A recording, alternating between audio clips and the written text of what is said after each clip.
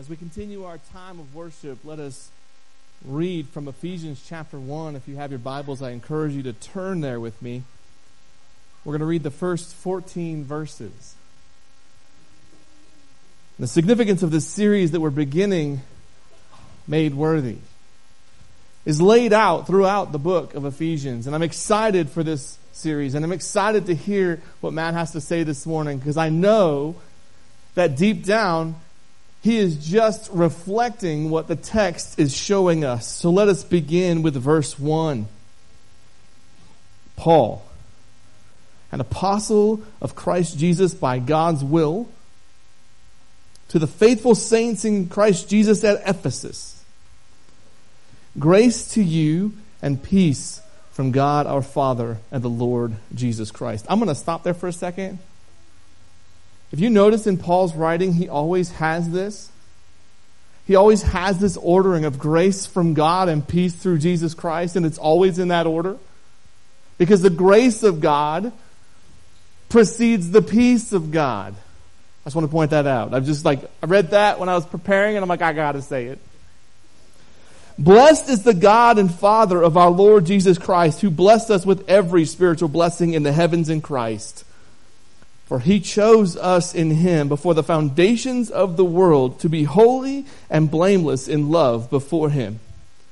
He predestined us to be adopted as sons through Jesus Christ for himself, according to the good pleasure of his will, to the praise of his glorious grace that he lavished upon us, the beloved one. In him we have redemption through his blood, the forgiveness of our trespasses, according to the riches of his grace, that he richly poured out on us with all wisdom and understanding.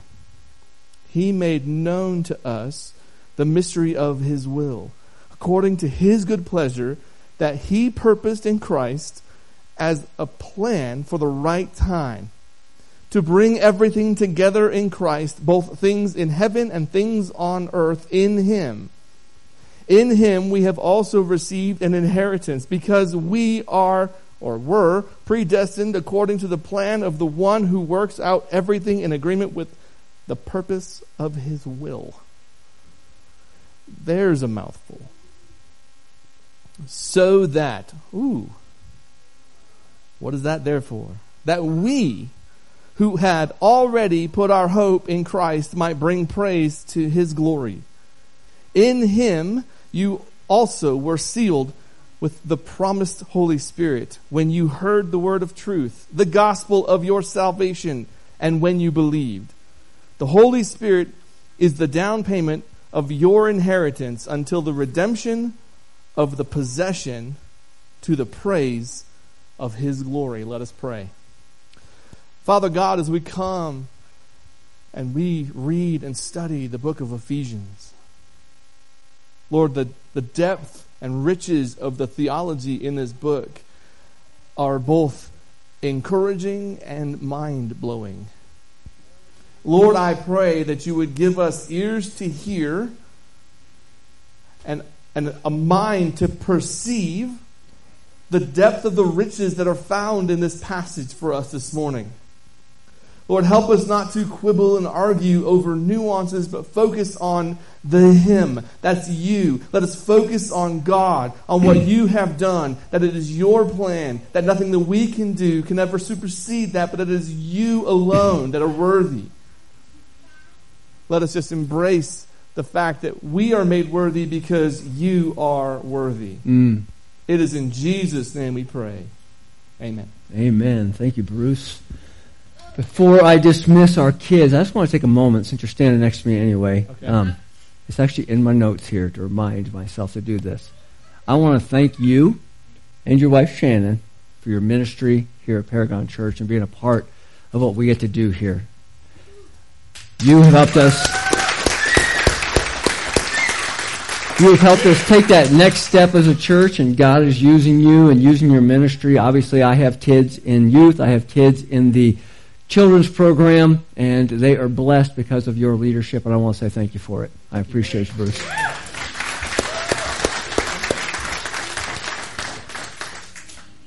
As we have the opportunity to do that, I'm going to ask all of our kids to go ahead and stand. They're going to be heading out. Those over there, see Miss Joanna, Miss Mary, they're both over there waiting for you guys. As you guys are heading out, Pastor Bruce was just reading from the book of Ephesians.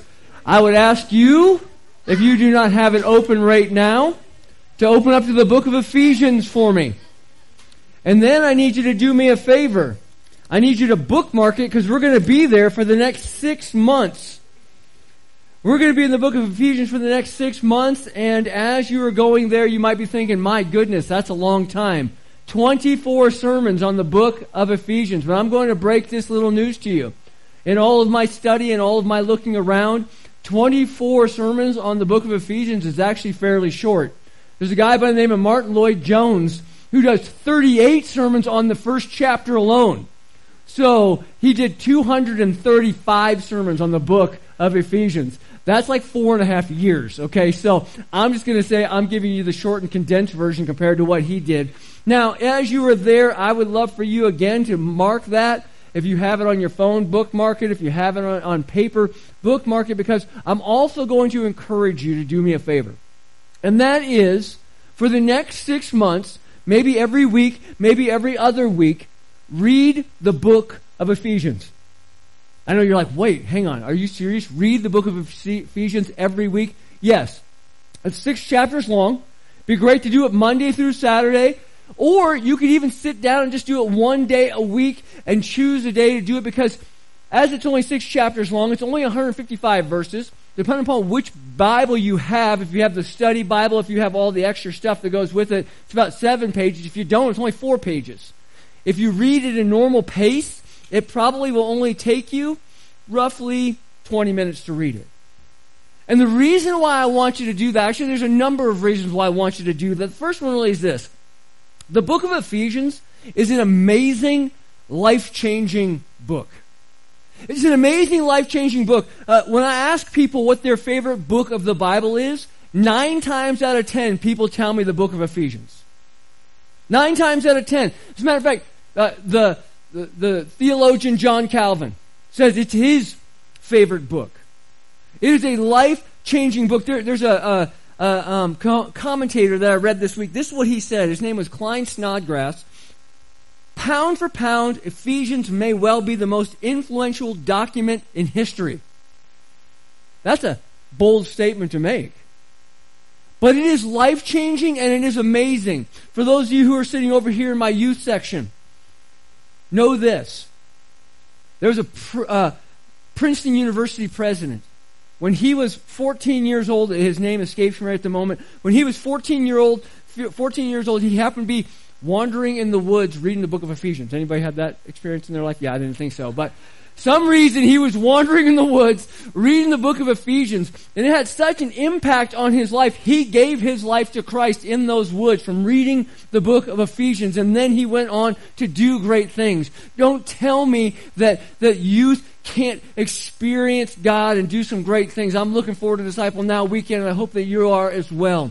You know, we see this life change that takes place. And over the next 6 months, we're also going to see some other things. We're going to see this book. It lays out the Christian faith. It was written to describe the relationship between Christ and His church. It's full of theology, of the knowledge of God. And that theology, it helps deepen our understanding of God and His gospel, which leads to other things that are found in this letter, like doxology, which is the praise of God. Doxology, the praise of God, leads to praxis, or the practice of what we learn and what we have in our hearts, we then apply.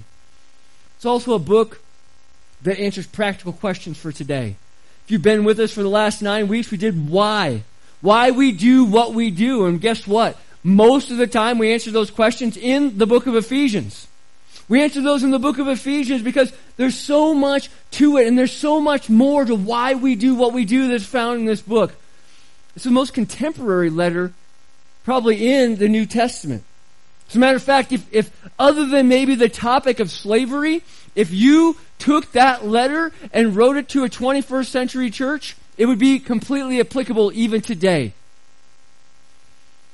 when it talks about all the different things, it's speaking right to us. And we talked about it last week. It magnifies the importance of the church. But here's the main reason why I want you to read the book of Ephesians on a regular basis. Because we're going to break it down, like I said, over 24 Sundays.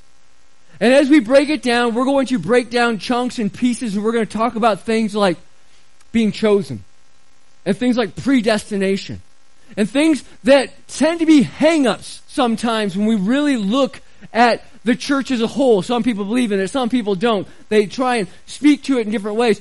But the reality is, when we only look at the first two sentences of an entire letter, we're missing the purpose of the letter. We have to read the whole thing to understand its whole purpose. I mean, if you had a loved one who wrote you a love letter, and you only read the first two sentences of that love letter and said, yeah, I got the whole gist of it all, you're missing it. You read the whole thing, and you understand the whole point of the letter. So that is the reason why I want you to read. I want you to see it all, because the overall purpose of this letter, even though we're going to be talking about little things that may be hang-ups for some, the overall purpose of this letter coming from Paul to a church that he planted, a church of regular people who were saved by God's grace, regular Gentiles who knew nothing about Christ and came to Christ. It's focused on this, who they are in Christ and how they live in response to that new identity.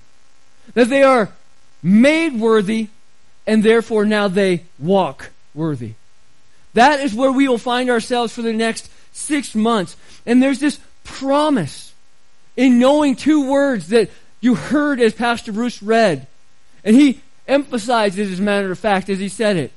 Those two words are in Him, or in Christ.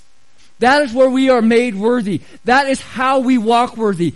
In Him. The promise of knowing who we are in Christ is instrumental in everything that we do. Everything that we do. Think about this. Now, this is definitely not some new idea, because obviously they were struggling with it at Ephesus and probably been struggling with it since the beginning of mankind. But think about today's culture. And there's a question that is out there that so many people struggle with, and that is this question. Who am I? Who are you? Where do I find my worth? There's a struggle with identity. Just go to a college campus or a high school campus, and unfortunately now junior high and elementary school campuses. There's a struggle with identity. Am I this? Am I that? Or am I a mixture of all sorts of things? And nobody can tell me I'm wrong, because it's all about my feelings. But let me tell you something. As we have these identity and worth questions, there's questions really that all of us struggle with, not just in a crazy cultural sort of way, but just when we look at our own lives. What is my purpose here? Who am I? What defines me? What gives me worth? And we have to understand this thing as we look at the book of Ephesians. To understand ourselves and our identity, we have to understand Christ. We have to know Christ, to know who we really are. We need to understand ourselves and our identity to understand that it affects everything that's around us. If you don't know your identity, if you don't know who you are, you're going to be pounded by all different options and all different opinions. And you're going to drift from one to another to another. And as you drift, you're just going to look for something to hold on to. Some foundation, whether it is a solid foundation in Christ or some sandy foundation in anything else. You're going to look for something to grasp onto. And sometimes we're looking at it from a practical level. We say, who am I at my workplace? Who am I at my school? Who am I as a mother or a father to my child? Who am I as a friend to my friends? Sometimes it goes deeper than that, more philosophical. Who am I based on my nationality? Who am I based on my skin color? Who am I based on the son or daughter in the family that I fall into? Who am I, and where do I fit into this world? But the truth is, we as individuals, we have a mixed bag of histories, life experiences, and genetics. So there's no clear-cut, dry answer on the surface that's going to describe your exact makeup and identity. But I will tell you, below the surface, there's one thing I do know. You were unique and fearfully made that way by God. You were made by Him, but sometimes we have to get ourselves past those initial questions, and we get a little bit deeper to the core question of who am I, why do I exist, what's my worth, and what's my purpose. Well, as we dive into Ephesians, I am hoping and praying those questions are clearly answered for you. I hope they're clearly answered for me on who I am, and then we're able to apply it to our lives. Here's what you need to know as a follower of Christ. I've already said it once, I'll say it again. Your identity is found in Christ and in His identity. To know yourself requires that you know Him. It requires that. There is no other way to know yourself. I know the world's going to say something different. There is no other way. One of the greatest joys in Christianity is the fact that we can finally understand who we are and our purpose in life because of Christ. And one of the greatest tragedies for the unbeliever is the same. They don't know. Outside of Christ, you cannot know yourself completely. There's always a hole that you're going to want to fill. And that hole can only be filled by God. But when we strive and grasp for everything else in the world to fill that hole, we only know we're going to come up empty with more questions than even we started out with. That is why we study the Bible. We study and look at the pages of the Bible, and we see a story that unfolds. It's His story, not ours. It's not primarily about us. It just benefits us. It's all about Him and God's amazing purposes and God's amazing plans through Jesus. We want to know and be clear about who Jesus is because that will help us better understand ourselves. That's why if you came to the membership class last week or have ever before, one of the first things we say is this. At this church, we are all about Jesus. Because He is the foundation and He is the cornerstone on which we build our church and we build our lives. You need to know clearly who Jesus is. You need to know who you are. And that happens together. You need to see who you are in Christ. This week, I've been a bachelor since Thursday. My kids are all still alive. Praise God. I know. Most people didn't expect it. Christy actually called yesterday and said, hey, can you send me a picture for proof of life? She went to the IF gathering, which ladies, by the way, will be doing, I believe it is April 15th. On a Saturday over at First Baptist Rio Rancho. We're going to be combining together with them and doing a IF local, and it's called IF Rio Rancho there. But she went to the live one. She took Maylee and went with a couple other ladies, and she posted a quote from David Platt, who's one of the speakers that was there. And David Platt's probably one of my favorite authors to read. He actually gave an invitation. People just came forward. It wasn't his original plan. He said he changed it last minute, just kind of the whole idea of revival and coming together. But this was a quote that it put, more than I need my circumstances to change, I need my view of God to grow. That's where we're at. We have to see God grow in our lives. We have to see and understand the knowledge. When I see Him for who He is, things change in my life. It helps me see myself for who I am in Him. You heard Pastor Bruce read it up front as he read through these first 14 verses. First one was, as you heard it, maybe it was in verse 3, you are blessed with every heavenly blessing. Verse 4, we are chosen in Him before the foundations of the world. I don't care what argument you want to have with that. Just let that sink in for a second. That God chose you. How amazing is that? Verse 5, I'm predestined and adopted into God's family. Wow. I once was an orphan, but I've been adopted. Verse 7, redeemed by His blood, paid for by His blood. Verse 13, sealed with the promise of the Holy Spirit. These are just a few of the things that Pastor Bruce shared. These are just a few of the things that are in the book of Ephesians that we'll see in chapters 1, 2, and 3 as it talks about us being made worthy. These are the things that as we see God, we see more clearly on our worth in Him. And I do pray that today, and for the next 24 weeks, that you begin to experience the book of Ephesians in a new way, about who Jesus is and what he has done, and consequently how we are to live in response. But before we dive in, I just want to pray a simple prayer over each and every one of us, including myself. Would you pray with me just for just a second? Father, what we know not, teach us. What we have not, give us. What we are not, make us. It's in your name we pray. Amen. Today we're only going to be doing 2 verses. 2 verses. Verses 1 and verse 2. And I'm going to read those 2 verses for you. And as I do, I'm telling you, I'm not going to break it down into 38 sermons for the entire first chapter. There's something very important about the introduction. As a matter of fact, as you read the introduction, you might go, how could you possibly build a sermon off of the first 2 verses? Let me read them for you before you ask that question, all right? Here's what it says. And I know that Pastor Bruce actually started to preach a sermon, and I'm like, hey, that's mine. You get down, okay? Don't you talk about grace and peace yet, all right? This is what it says. Chapter 1, verse 1 and 2, Paul, an apostle of Christ Jesus by God's will, to the faithful saints in Christ Jesus at Ephesus. Grace to you and peace from God our Father and the Lord Jesus Christ.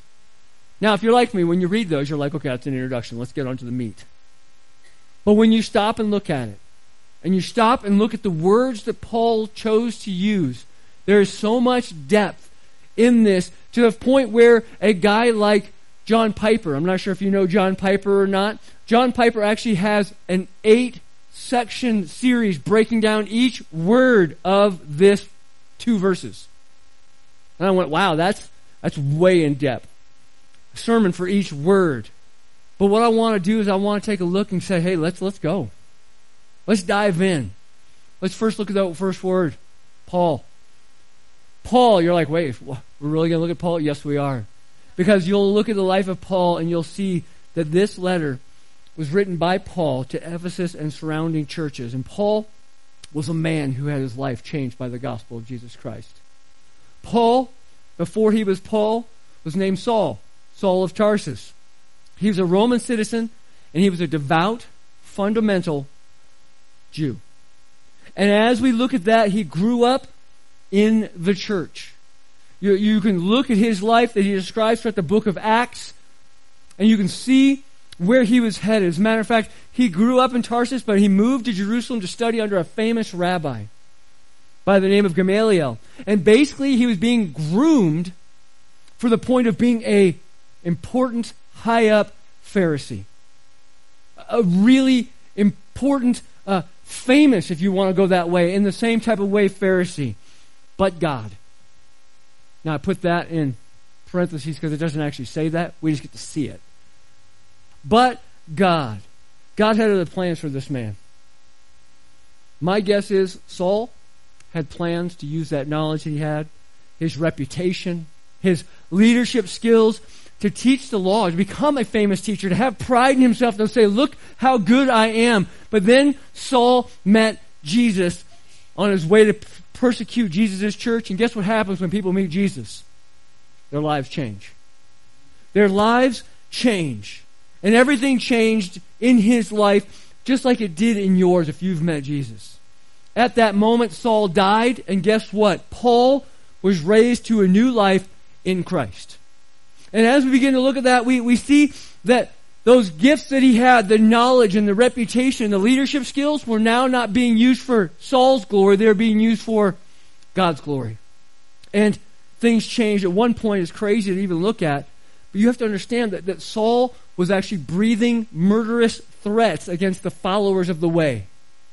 And then somehow, some way, God changed him. And he wrote 13 letters to those churches he was trying to breathe murderous threats against. He wrote so many different things to encourage them. That is quite a transformation.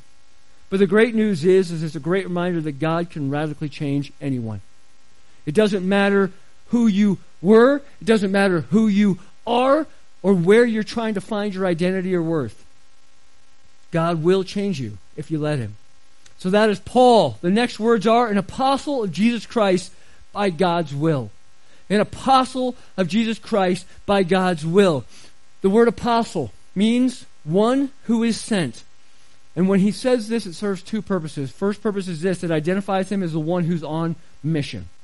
A mission given to him from Jesus Christ. And secondly, it points out his authority to speak as a leader because he's on mission from Jesus Christ. An apostle's mission as God's representative was to basically be a missionary. A messenger that delegates and directly uses his authority under Jesus Christ for the good and glory of Jesus Christ. And he was letting them know that it was by God's will. It means that his authority and his mission didn't come through some human agent. It wasn't him deciding that, hey, I'm an apostle. I'm going to call myself that. It wasn't through his choosing. As a matter of fact, if you go into the book of Galatians, chapter 1, verse 16, it actually says, it's not by my choosing. This wasn't what I planned on. This is by God's will. And by the way, God's will is a very important theme throughout this letter.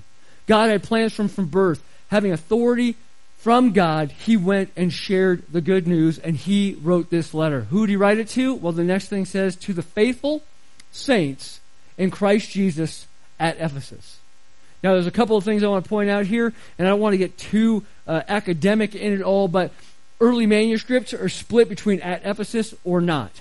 If at Ephesus was in there or not. To me, it doesn't matter. Most people will go, oh, well, it was written to the churches around Ephesus as well. It wasn't specific to Ephesus. Great. It's still encouraged and told people about the things that they had going on in there. Whether it was written to Ephesus specifically or Asia Minor that surrounded Ephesus, it's still a letter of encouragement that went to it. Let's not get hung up on that part. So let's look at the first part instead, where it says, to the faithful saints in Jesus Christ. To the faithful saints.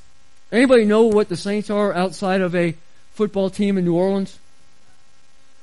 Some people get confused thinking Saints are something that the church does for somebody after they've done certain miracles and things like that. There's a whole process within the Catholic Church and some of the other churches of such where they bring somebody to sainthood. That is not what Paul is talking about here. What Paul is talking about here is the holy ones. Those who are set apart by God. You know who the holy ones are that are set apart by God? That's right. Those who are raising their hands and everybody else who believes in Jesus Christ. They are the holy ones set apart by God. So he's talking to that group of people. The people of the church who have given their lives to God, that are set apart by God, and the response is that their lives will be lived as set apart. This is a calling for all Christians who call themselves Christians, to live lives set apart. And it goes on from there and it says, faithful. Now, we might look at the word faithful and we say, well, what exactly does that mean? Well, it has two meanings and they both apply here. First is having faith in Jesus. And second, being faithful to the calling of being in Jesus. So first, our faith is where it's found, but how we respond to that in the same way, we are faithful. Then we see a term that will be found 11 more times just in the first 14 verses and 27 times total throughout the book of Ephesians. That is, in Christ, or in Him, or some variation of it. This is saying more than just, well, Christ is the object of my faith. It's more than just saying, I have my faith in Him. It's, I have my life in Him. He is my life. My blessings are in Him. My righteousness is in Him. My power is in Him. My position and my worth is in Him. My security is in Him. What He has, I have in Him. That's what we see here in the branch kind of mentality that Jesus talked about there in John 15. I am the vine, you are the branches. I can do, or you can do nothing apart from me. That's what we're talking about here. Being in Him, abiding in Him. And Paul is basically saying this. This is a letter written to the group of people who are faithful in their calling to be set apart, to live in Him, living out and living in the love of Christ. Not turning to the world for their guidance. Not turning to the world for their worth. Not turning to the world for their inspiration or strength. They say, all of my satisfaction is found in Christ. Is the idea of being baptized into Christ, as it talks about in Romans chapter 6. Dying to ourselves and raised to the new life in Christ, in His church. And all this will be expanded throughout the letter. I'm sorry, I'm just giving you a lot of information right now, so I apologize for that, but it really sets up everything else. This is an encouragement that Paul is doing. To walk worthy because you have been made worthy. You've been bought with a price. Why are Paul's words so important in these first two verses? I think to answer that question, we have to look at the city of Ephesus. And if you've been with us for a while now, you know this time last year we were going through the book of Revelation. And one of the first letters that was written to the book of to the churches in Revelation is the letter to Ephesus. The one where it talks about how you've lost your first love. We went into pretty good detail on that city, but I know some of you have slept since then. So I want to go into a little bit more detail about that and do just a quick look. And that is this. The city of Ephesus was a difficult place to do ministry. It was a difficult place to even just be a Christian. So for Paul to go there and call others out and lead them in a way, man, that's a hard thing to do. But when you're called, you're called. When you're called to minister a specific thing, you do it. Well, why was it difficult? Well, really there's a couple things that I wrote down. First was location and size. Ephesus was a large port city at the junction of 4 major roads. And those 4 major roads brought in people from all over the place, which brought in different religions and different thinking. Now, with that, the size of the city and that kind of thing, there's 2 things. There's a good and there's a bad part to it all. The good is those roads go out just as much as they come in, and the gospel can go out from them. On the in, there's a lot of things that take place and a lot of spiritual warfare, which is the second thing that I wrote down. All these other religions, Ephesus was a huge place for spiritual warfare. As a matter of fact, when I look at New Mexico, I see very similar patterns. Lots of paganism, lots of materialism, lots of false god worship. For them, it was Roman and Greek goddess worship. The temple Diana, or for the goddess Diana, was one of the 7 wonders of the ancient world. And it was something that the people came from all around to worship at. And you worshipped her through prostitution. So you see all of these different things that are taking place, and this is a hard ground for the gospel to get into, to change lives. And on top of that, Ephesus was also the home of a Roman emperor cult where they actually worshipped Caesar Augustus and called him their savior. And if you didn't believe in that, you were actually cast out. The original cancel culture took place in this thinking. That if you didn't, as you walked into the temple, say, Hail Caesar, and praise and worship him, they wouldn't let you in. You couldn't do business. You couldn't do anything. You were cut out. And in the middle of all of this, this is where we find our faithful, trustworthy believers that this book is being written to. That he is using to encourage. So that brings us really to verse 2. In verse 2 it says, Grace to you and peace from God our Father and the Lord Jesus Christ. The first word we see is grace. Such an important word in Christianity. Such an important word that is found throughout this letter. Paul here is praying for grace to come upon the church. But the question is, even though Bruce kind of answered it already, he stole my thunder a little bit, what is grace and why is it such an important word? Grace, by definition, is undeserved favor shown by a person or superior power and resources to someone, and they give resources to someone in need. In this case, it goes beyond just a superior power. It goes to God, the kindness of God towards undeserving people in giving them salvation through Jesus Christ.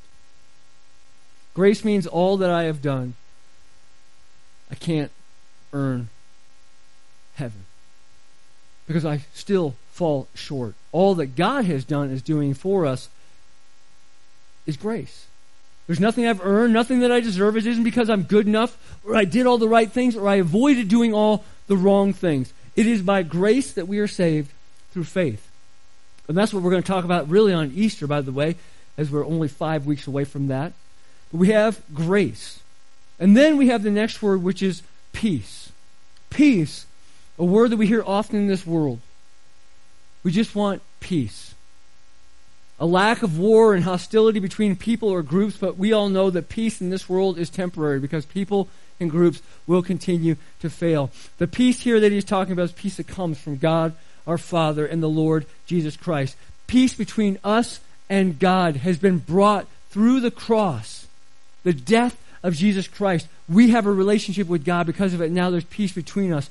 Paul wants his listeners and readers to experience that peace, the peace between us, as well as grace. And he wants it in their daily lives, both individually and as a body within the church. This is the introduction and encouragement that leads to the letter of Ephesians. I know you're like, man, that is a lot of boring stuff.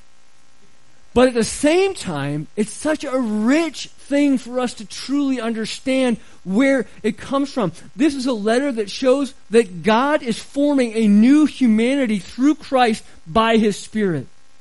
It is a letter that describes how Jesus died for sinners, was raised, and is exalted above everything else. And now everything is under His feet, and He's now head over the church, which is His body, like we talked about last week. Through our union with Him, we are raised with Christ. And we have salvation by that grace. This letter is full of you once were, but now you are.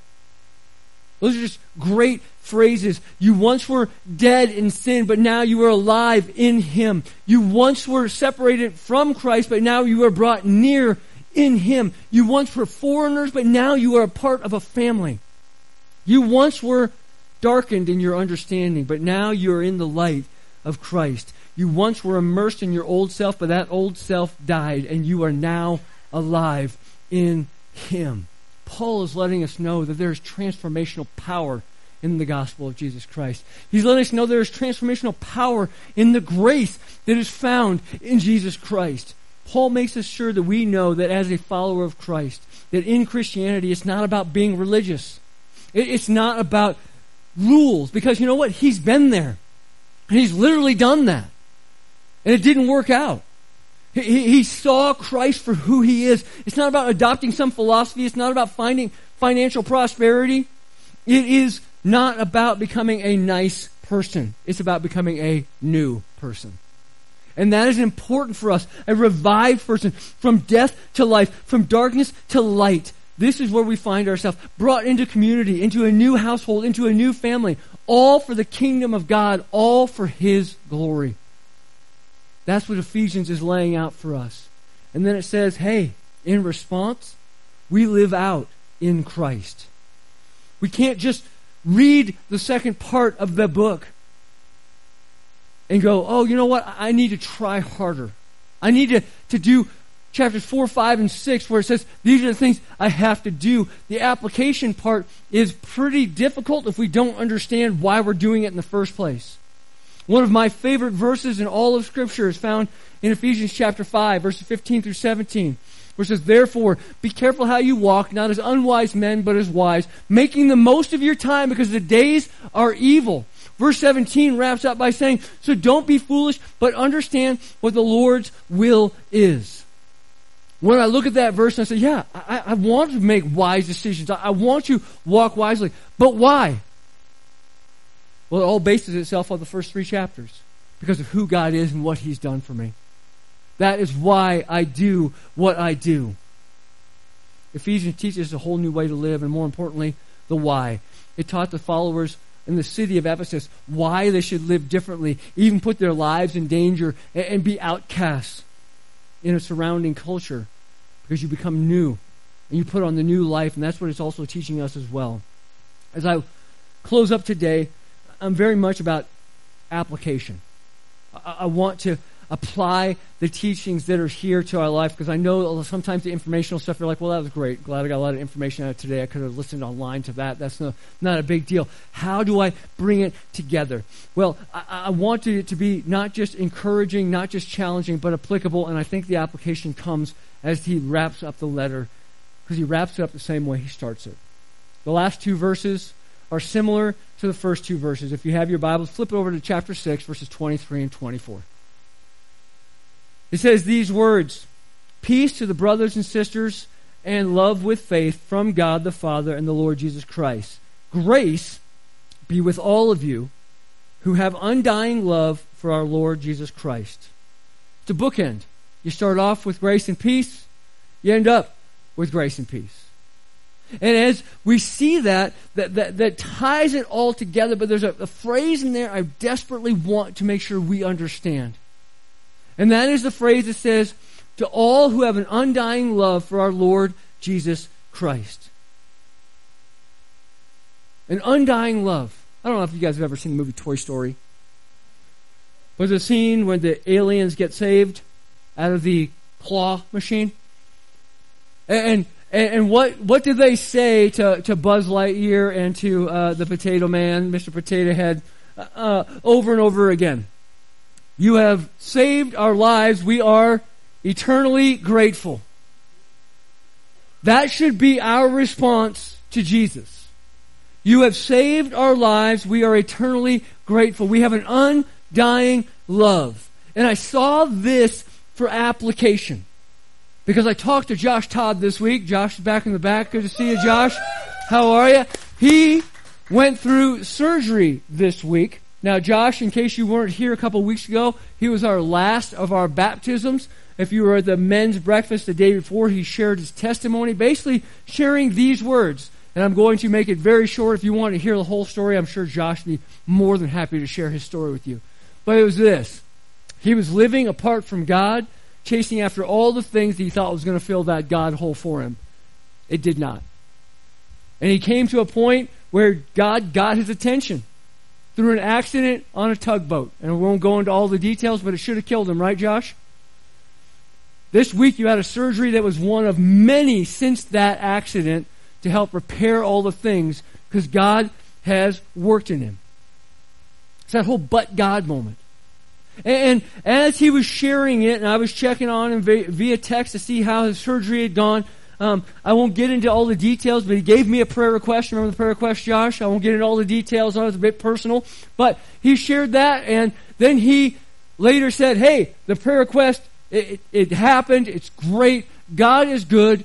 I love him so much. That was the text I got. And I started to think, and I could picture you saying it, Josh. I love him so much. And as I began to think about it, I got to think, is that my response? I love him so much. I mean, that would be a great and exciting word to hear from anybody who is in love with Jesus. I just love him so much. I can't do anything else. Everything is about him. Is that my response? And it got me to think about my relationship with him because the church at Ephesus, they had an amazing church planter in Paul. And not only that, they had amazing leaders outside of Paul that were pouring into them, like Apollos and Timothy and John and Priscilla and Aquila. They each had their opportunity to pour into them and minister to them. And the church of Ephesus, they had quite a history. I mean, they had quite a heritage. But then you go back to that book of Revelation, which had happened about 40 years later, and Jesus is writing them a letter. And Jesus says to him, he says, hey, you know what? I commend you on your works. You're doing good things. You're spotting heresy and you're calling it out. But I have one thing against you, as it says in verse 4. You've abandoned the love you had at first. They lost their first love. They lost the reason why they did what they did. They were just doing to do. Their service to Jesus had become mechanical. For the last 9 weeks, we've been talking about why we do what we do. All for the glory of God. In our love for him and all that he has done, he alone is worthy. Our lives are our sacrifice to him. Why do we do what we do?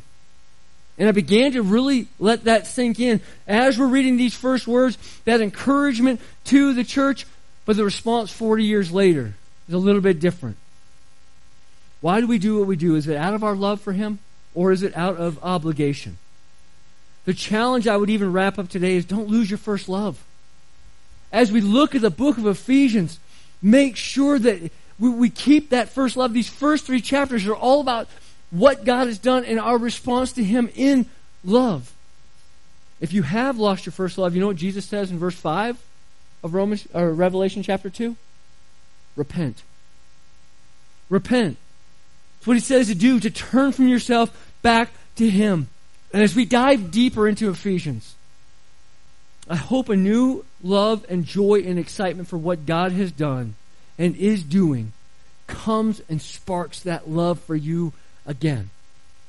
If you've lost that first love. And I do pray that this study takes your theology deeper. Because shallow theology produces shallow worship. And we can't truly worship a God that we don't know. So as we continue to take these next steps in this book, I want you to understand who God is and our great value and worth in him because you know who he is and what he has done. That's my challenge for you guys today. Let's pray together. Father, thank you for this opportunity to be able to dive into the book that you preserved over thousands of years. A letter that we could read and apply. And even though today is just an introduction, there's so many choice words in there like faithful saints. God, may we be faithful saints. Faithful to being the set apart, called out ones to do what you've called us to do. But God, not just do it out of obligation, not just do it because we've been Christians for so long, but do it because of our love for you. God, may you rekindle that passion in our lives. May you rekindle all of this in our hearts so that we can be set apart for you. God, as we go further into this, make it evident as we try and figure out who we are, that we are in you. That we are made worthy because of you. And because you've made us worthy, we will walk worthy. God, we want you to have all the glory in our lives today. We pray in your name. Amen.